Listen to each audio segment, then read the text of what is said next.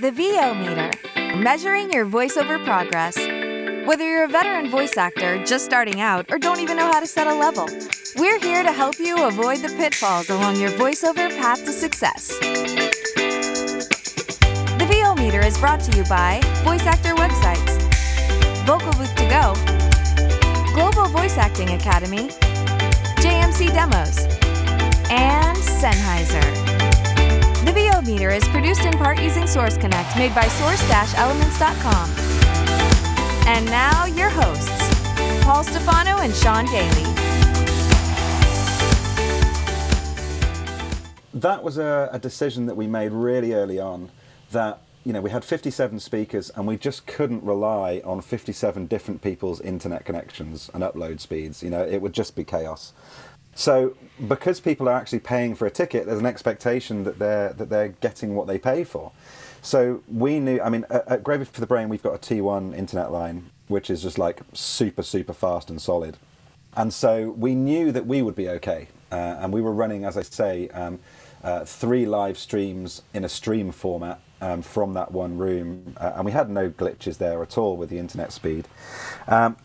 So we knew we were going to do that, but we knew that it had to feel live. So we have a green screen studio at Gravy anyway, which we use for recording all of our courses and stuff.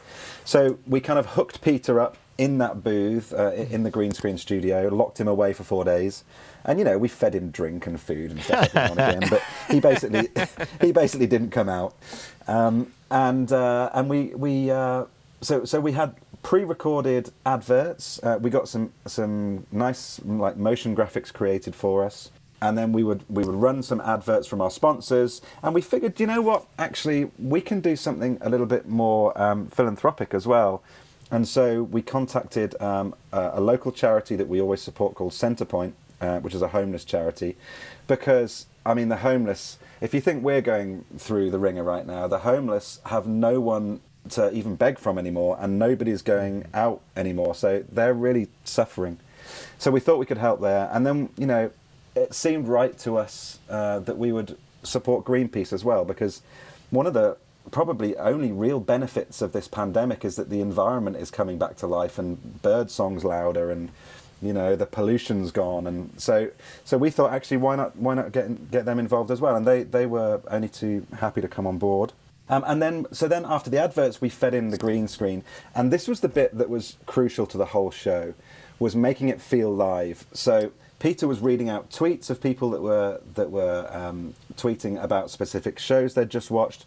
Peter was also he had a half an hour break in between every set of announcements he had to do. So he was actually watching the streams and going and commenting on what had just happened, and then introducing the person that was then coming up.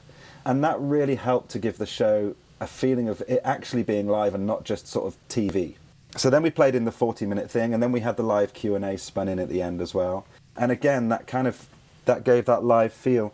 So it was a difficult thing to plan in, but once we'd found the kind of magic formula, we just repeated that, for all of the sessions, and it worked pretty well. It absolutely worked. And I especially appreciated the personal shout out to me, but I think it was during the opening comments where you mentioned my haircut, so that was nice. Yeah. Well, you saw the light and came over to the dark side with your shaved head, and I appreciated that. Exactly. Although I must admit, it's been 12 days now, and I pretty much have a full head of hair again. It's kind of ridiculous. I'm basically a shaved ape. Well, do you know what, though? I think people should take advantage of this while no one can see them. So your next challenge, Paul, is to grow your hair back and then shave it in Mr. T style. That's what I'd like to see from you. Oh, the mohawk? I like that. Yeah, I think you should. Why the hell not, right? It'll be funny. Yeah, of course. Messes with Paul Stefano. I tell you what, if you do that, I will donate £100 to the Centrepoint charity. How's that? That's a good idea. Okay, you're on. All right, good man. All right, so you mentioned some of the challenges, but what would you say were some of the biggest challenges of putting on an online event such as this? The biggest challenge was probably something you mentioned earlier on, which was convincing people that actually this was going to be a conference worth attending. Because, it had never been done before. There was actually an event that happened, I think in 2012, that John Florian did, which was a virtual conference. Yeah, we talked about that in our last episode. What was it called, Sean? That was VoiceOver Virtual. That's right. The only difference between that one is that it wasn't live. So that's kind of how we were allowed to say that it was the world's first live virtual voiceover conference. So that's why that phrase came up. But no one had done this before, and people didn't know what to expect. And I think the people's main thought when they think about online and virtual is Zoom, right? And is £150 or $200 or whatever it was, is that worth going to for 30 Zoom sessions, or is it just boring? So I think that was the biggest challenge we had to overcome, was sort of pre-educating people that actually this wasn't going to be like that, and it was going to be like a conference, and it was going to be interactive and live.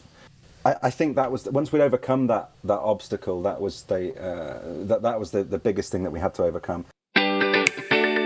Thanks for listening to this episode of the VO Meter. To follow along, visit us at www.vometer.com. We'd also love to hear your comments or suggestions for the show. Or if you have a questionable gear purchase, tell us all about it on our Facebook page or on Twitter @the VO Meter.